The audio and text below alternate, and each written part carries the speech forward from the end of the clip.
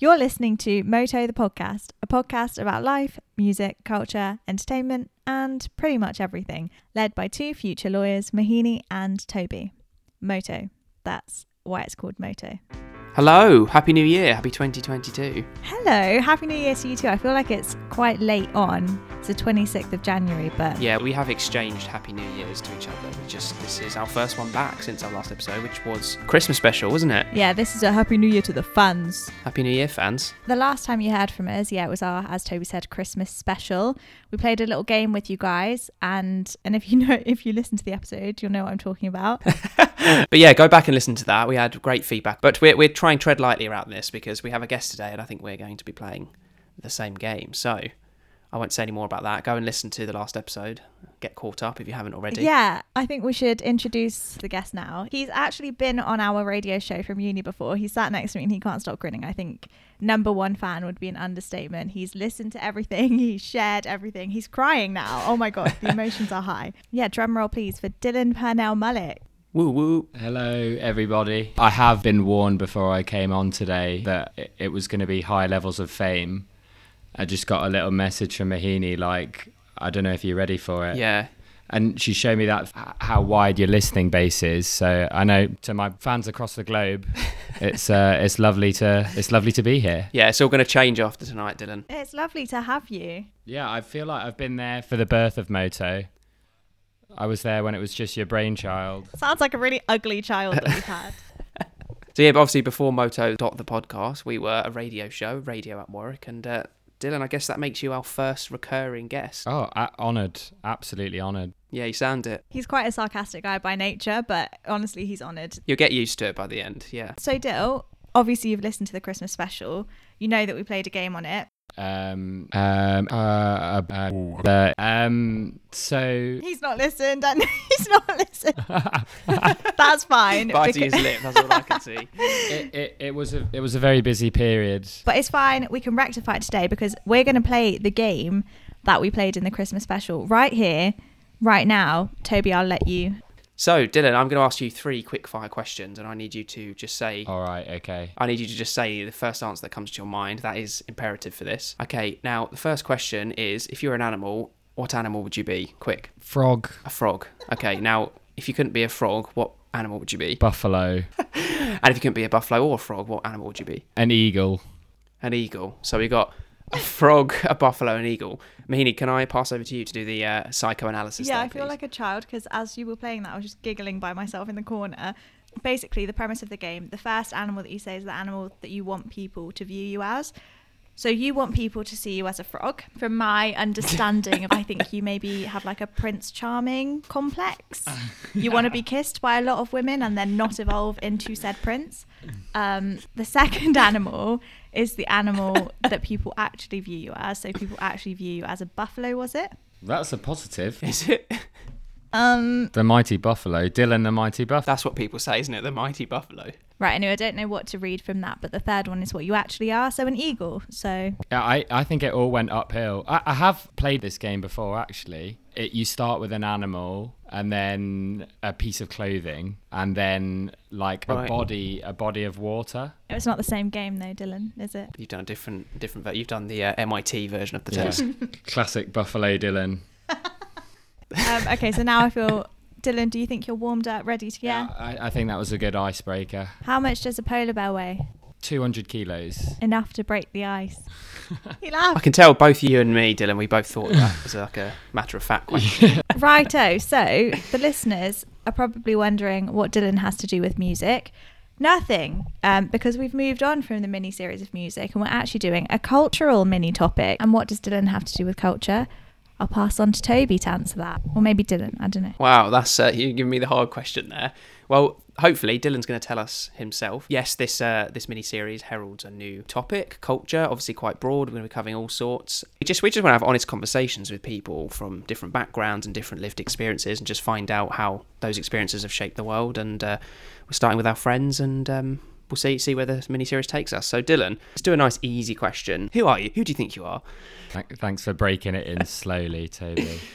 Yeah, it's... Just to repeat the question, it was, who are you? It's very vague.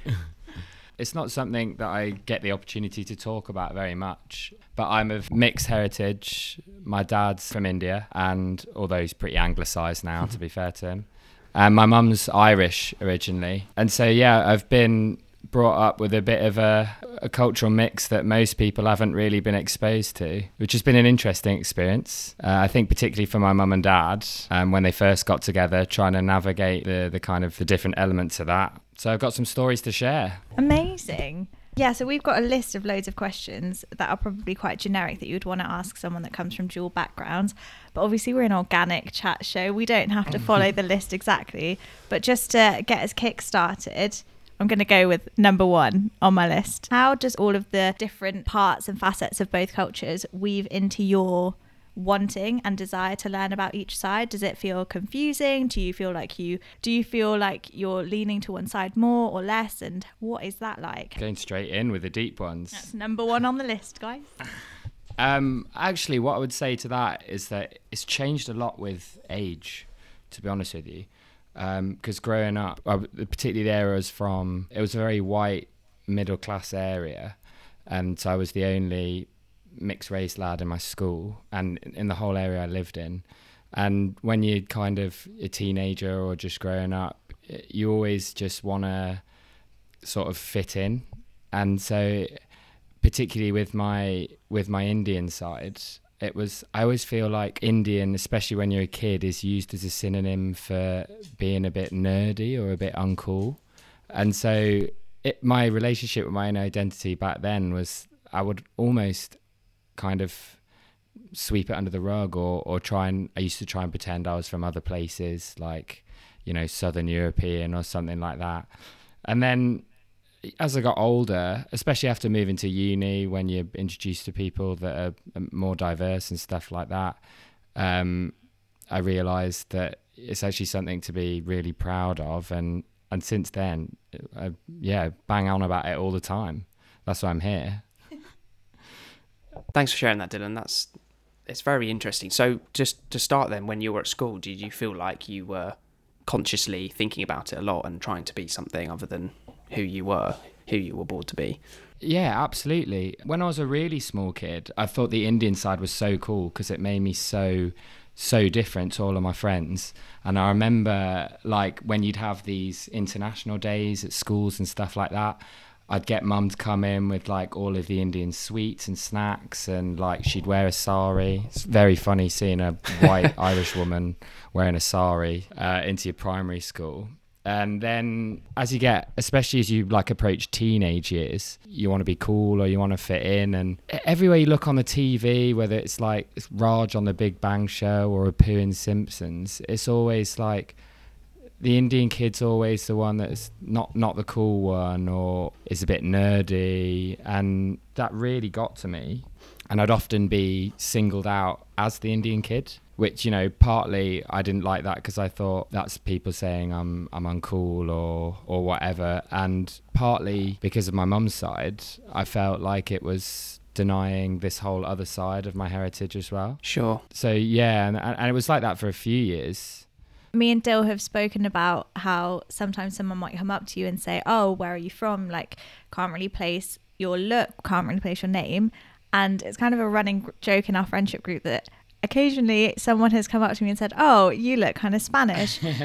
And I was always really, really flattered by that. And Dill obviously gets that as well. Being mixed race, he looks less Indian than I do. So the Spanish, European, that kind of commentary gets thrown at him. And we were saying how odd it is to take that as a compliment. So every time someone says that I look Indian, I would sometimes internalize that as a bit of a, oh, no, I don't, which is silly. And I kind of massively relate to what you're saying, because when we were younger, it was really cool. We could show off at the bring your own food into the show and tell day. And then suddenly it was not cool anymore. And then suddenly it's cool again because you have an edge to you, which a lot of people think is really fascinating. And it's kind of like a whirlwind because you go from rejecting your culture to wanting to embrace it. Yeah, absolutely. And I think it's when we spoke about it, but I didn't really put my thumb on it at the time. So when someone would say to you, oh, you look Indian, and I'd be like a bit offended by it and be like, I'd never think, why on earth am I? Because they're half right. They're like 50% of the way there. And then I've been to Spain as well. It's not like the population are that much more attractive than the Indian subcontinent anyway. But it's only now kind of with a bit of fresh perspective. And like Mahini said, it's because especially sort of Southern Europeans painted this idea of being kind of sun-kissed, attractive, and, you know, the Indian caricature is the guy working at the call centre. Or the corner shop man. Yeah. Or the corner shop woman. Oh, how have we missed out IT? There's a whole Indian demographic dedicated in TV. I suppose for me, I kind of wish that I'd had like more of a mixed heritage that I could. I just think there's so much of the world that is unexplored for so many people, and when you're raised in a family where there's, you know, who have already experienced lots of different cultures, it gives you such a unique sort of outlook on life as you grow up, especially when you kind of sort of reclaim those aspects of yourself as you get older, and you really try to, you know, I don't know, get it more in touch with that side of your family or that side of your community or whatever. I just think it's something to be proud of. He's trying to say it looks better on a Tinder bio. It's always like, oh, first round's on me if you can guess where I'm from. Yeah, I've seen that one so much. Come on, guys, let's get more original. I also think that sometimes it gets romanticized a bit, and people that I've spoken to that come from dual nationalities, they're like, oh, but it's not as nice because it means you're not as close to the cultures as ideally you would like to be. That's exactly what I was just going to say, because you mentioned, Toby, that it's nice to have those different connections and, you know, it makes you more interesting. But I always felt one of my biggest insecurities, especially like going back to growing up, but still now, is that when I'll talk about my heritage or where I'm from or where my family's from, and especially when I talk about the Indian side, I feel quite disconnected from it. You know, I've never been, and Mahini will laugh at me because we have, I get snippets of Indian culture through my grandparents. So I'll go over and be like, oh, my grandma made me eat the thingy in the tray, and I had the dosa thing, and then... Oh, I tried dosas recently. They're good, right? Changed my life. I now find myself craving them. Yeah, it changed mine too. I didn't even know about it. I still feel, even at the grand old age of 25, now that it's something that I've not explored at all. And that was another thing that I felt when people were saying, oh, you're Indian. Well, I thought, I don't know anything about it. I don't know anything about the country. I don't celebrate any of the festivals. My dad, he speaks a bit Hindi, but he hasn't really passed anything on. Right. Whereas my mum, I was sort of raised more in her Irish Catholic mould, I guess you could say. And so I always felt a lot more culturally connected to that side, which was why, you know, I had difficulty when people would say, oh, because you're brown, you know, you look Indian. But I'd been raised as something entirely different, mostly because my mum's not as lazy as my dad is when it comes to these things. But that was another aspect of kind of balancing the two different sides that I found difficult. So it sounds like you have a particularly unique sort of dual nationality. Have you not encountered many people with a similar kind of fusion of cultures and upbringings? Not where I grew up, but I've noticed it becoming increasingly common sort of as I got older, with people that are a bit younger than me as well. And obviously for people our age, that you'll always meet someone that's in a relationship with some of a different race. But Irish and India is one that is a particularly rogue combination. I always enjoyed hearing stories about my mum and dad's wedding. Right. What kind of wedding did they have? Was it an Indian wedding, was it? Well, they did both. Oh, wow. And Indian weddings are supposed to last like a week. And I remember my mum saying to me when we went to the... what do you call him, Mahini? You're going to have to give me more than that. This is exactly it. He looks to me as the source of Indian knowledge, and I'm failing. I'm failing my people. So my mum goes up to the Pandit, I think it's called, and he's telling her, okay, usually we'll be there for like a week and there's these festivities. And my mum says to this guy, you've got 3 hours. And it was also the weirdest mix of people there, because true to their heritage, most of my mum's Irish family are big alcoholics. And it's tradition in Indian weddings that you leave a bottle of whiskey on every wedding table. And the Irish are really good at drinking whiskey. The Indians are good at making it. So all of these Irish people who had never seen any brown people in their lives and had barely even been to the UK before, and they moved from this Catholic wedding into this Indian temple, and the first thing they see is a free bottle of whiskey on every table, and it's just absolute carnage. All of them jump for it. That's so funny. I always when I was little, used to massively romanticize the idea of a wedding that was Indian mixed with something else, because I think growing it up, especially like in more traditional families, I think mine's not as traditional as it could be. Not that I want it to be, but it's quite anglicized now. And even still, even with that context, it's kind of emphasized and expected that lots of people in my family will just marry other Indian people. And true to the rebel nature inside of me, I was like, no, it's more exciting. I don't know. I think because it was something that wasn't expected of me, it sort of made me feel more attracted to seek another kind of ethnicity. And every time I would hear that someone came from a mixed background, I'd be the first thing, and I still do it now, Dhillon and Toby probably will all know, I'm always like, but how did your parents meet? And I'm like always keen to ask. I think it's so romantic. Yeah, again, romanticizing a situation that probably... Yeah, what Mahini says is so true. And I think it usually takes like a first generation to take the step, because... at risk of my grandparents won't be listening, so I think it's safe to say this. Why will your grandparents not be listening? She hasn't quite mastered the podcast yet. I keep trying to get them into it. But my mum and her in-laws, so her Indian in-laws, they don't have a very good relationship really, and they've never got on.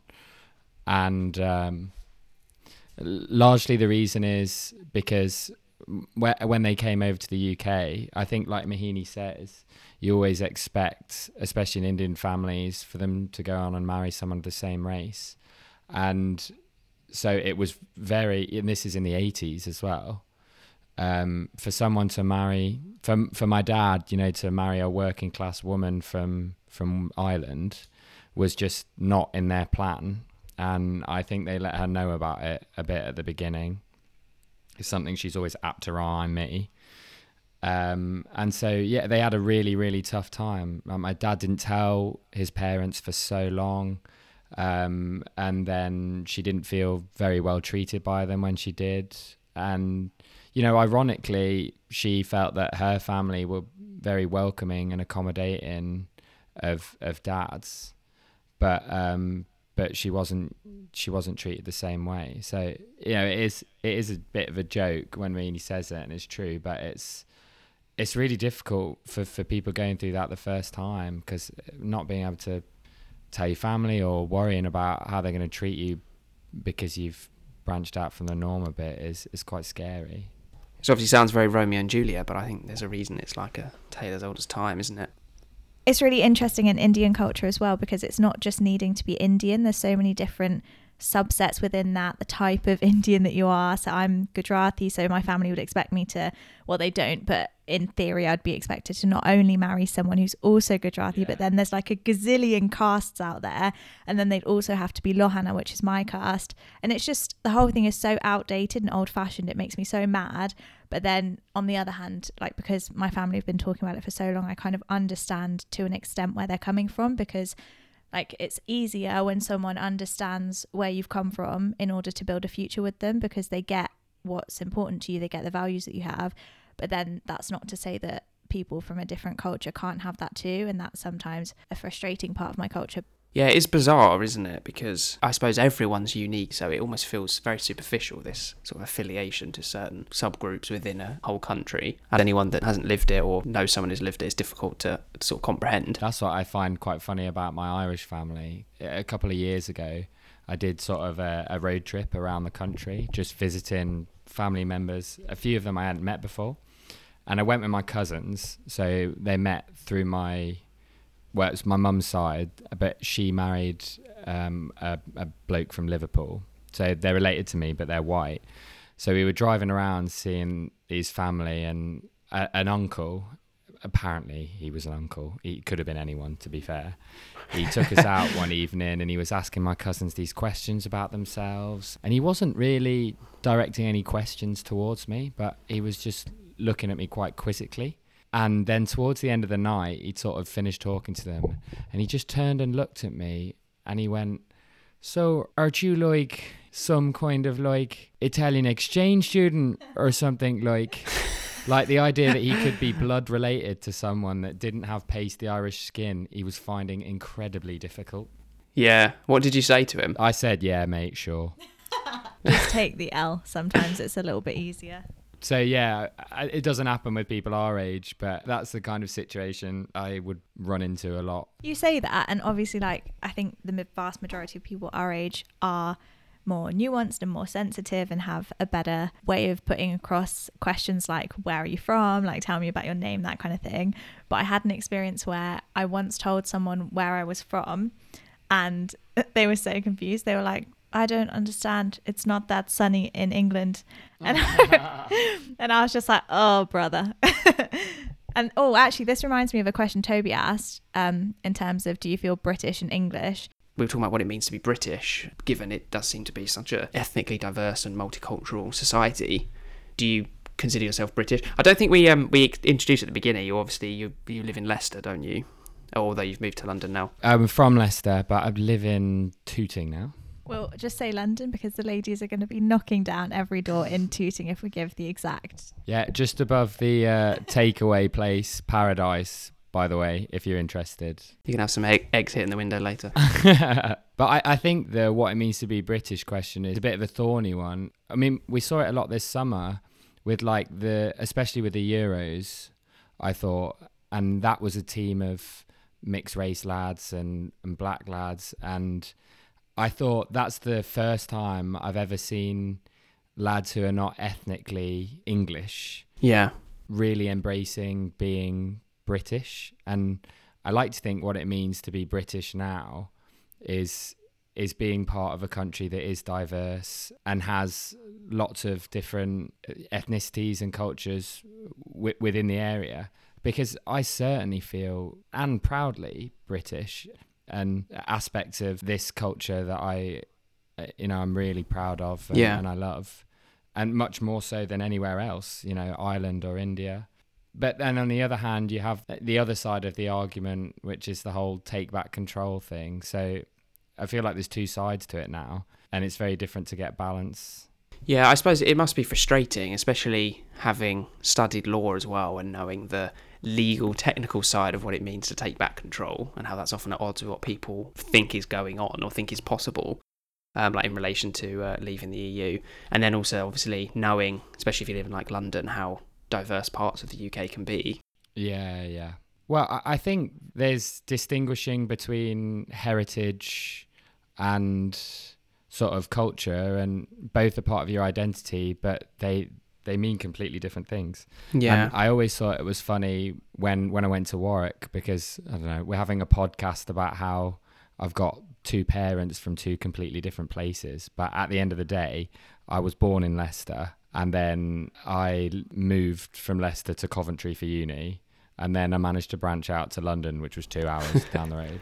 And you remember from Warwick, Toby, is that there's so many international students. Yeah. And especially during Freshers Week, everyone was like, "Oh, so where are you from?" It was my dad. He worked for HSBC in Hong Kong. And then I moved to Singapore and now I'm here. And they're like, "Where are you from?" And, well, actually, I was born in Earlsdon in like central Coventry. And then I moved 45 minutes down the M69 to Leicester. And now I'm back in Coventry. Come full circle. Yeah, that's why it's so hard to answer the where are you from? No, but where are your parents from? The question, because mine still doesn't make any sense. I say I was born in Leicester, and they're like, no, but where are you from? And then I'm like, oh, well, my parents were born in Africa. And then they're like, but you don't look African. And I'm like, well, no, Sandra, I don't look African because I'm not African. My parents just happened to have immigrated there for economic and other reasons. And now it's so annoying, but I understand why people ask. Yeah, well, I was going to ask you. I mean, I don't get annoyed by it, and often have been around people who've seen that being done to me, and they're like, that was so offensive. But especially if it's sort of a generation of people a bit older who haven't been exposed to that before, I always think it's the wrong attitude to get really angry at them. And yeah, I a lot of the time they are just genuinely interested.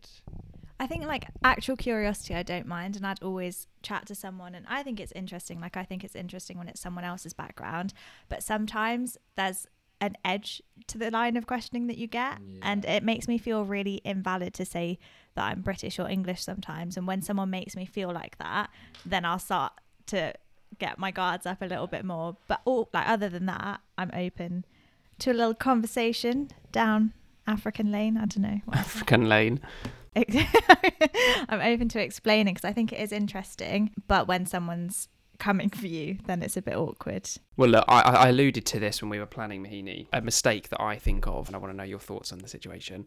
So I just remember this was one time when I was back at school. It was like a weekday evening or like Friday evening or something like that, and I think my mum and dad were going out for the evening, and someone had ordered a takeaway without mentioning it. Scandalous. I think it was for my brother, and it was all a bit mad in the house. It was a little bit like the beginning of Home Alone when they were all running around, and the doorbell went, and I answered it, and there was this Chinese lady who was delivering a takeaway, and I was a bit confused because I wasn't aware of anyone ordering a takeaway, so I shouted up the stairs to Mum. I was like, Mum, did you order a Chinese? And she was like, no, Indian, like it's an Indian.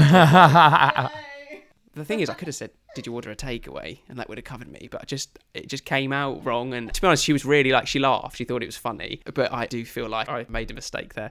Is this like a therapy session, Toby? You're getting stuff off your chair? To be fair, if someone did that to me, I'd find it funny. But I get why, as a white male, you feel a bit small for doing that. I was a lot younger, I'll admit that. But I just remember it. And I just remember how I felt as well when I made the mistake.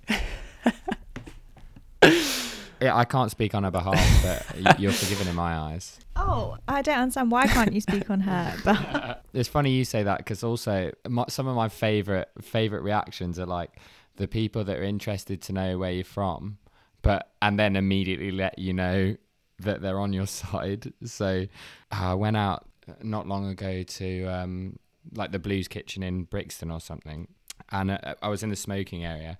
And a bloke there just started talking to him, and he was like, "Oh, you've got really, really nice skin. Are you like, I've got a bit of Portuguese in me myself. Like, where are you from?" And I was telling, "Oh, my dad's Indian, my mum's Irish." And he goes, "Oh, nice. Me? I hate racists, I do." And I was like, "Oh, well, thank God for that, mate." Thanks, dude, from smoking area. Yeah, it's hard. You can't write this stuff, can you? It's hard to believe that someone would say that, but yeah, but I could tell, I believe him, and he was starting a conversation with me. He was being a nice guy, so I thought, I'm not going to jump down his throat. I think it makes people uncomfortable sometimes because they're confronted with stuff that they see everywhere, and then all of a sudden they feel like they need to answer for everyone who's white. Don't worry, guys, I'm not like the rest of them. Did we have any other questions, Meanie? I don't think we have any more. This was interesting. It was kind of nice to do something with a guest. So thanks so much, Dill, to come on. He has made it sound like he was asked on. He's been asking for about a year now. And it was his birthday last week. So this is Moto's gift to you. Oh, yeah. I meant to say happy belated birthday. Thanks, Toby. I'm trying to draw it out for the whole month. Did you have a good one? Yeah, I didn't see you there. Yeah. It didn't work out, unfortunately. You know why? It is? It's because he doesn't like Indians. Yeah, it could be that. I've still never met Mahini in person. I have, for anyone. The last thing to say is anyone who wants to come on and talk about their experiences or anything, just life, culture, music, entertainment. No, guys, we're focusing on the culture right now. Stick to the branding, Toby. Stick to the branding. Culture. Well, I've got 2 siblings if you want different versions of the same story. Yeah, Dylan's brother's really good looking, so we should reach out. Dylan looks really unimpressed that I've said that. Yeah, no, if anyone wants to come and talk about cultural experiences, doesn't have to be ethnicity or race. It could be anything. Think of something else cultural. Well, that's why I said music, entertainment, you tell us. Works, and then you called me out. It's a broad topic. Okay, thanks, Dill. Dill just did a thumbs up. Such a rookie. Thumbs up can't be seen or heard on a podcast. It's my first time on the radio. So thumbs up, everyone. Well, thank you, Dhillon. Enjoy your birth month. See you next time. It's nice to know that my co-host is not racist. Yeah, what have we learned today? That's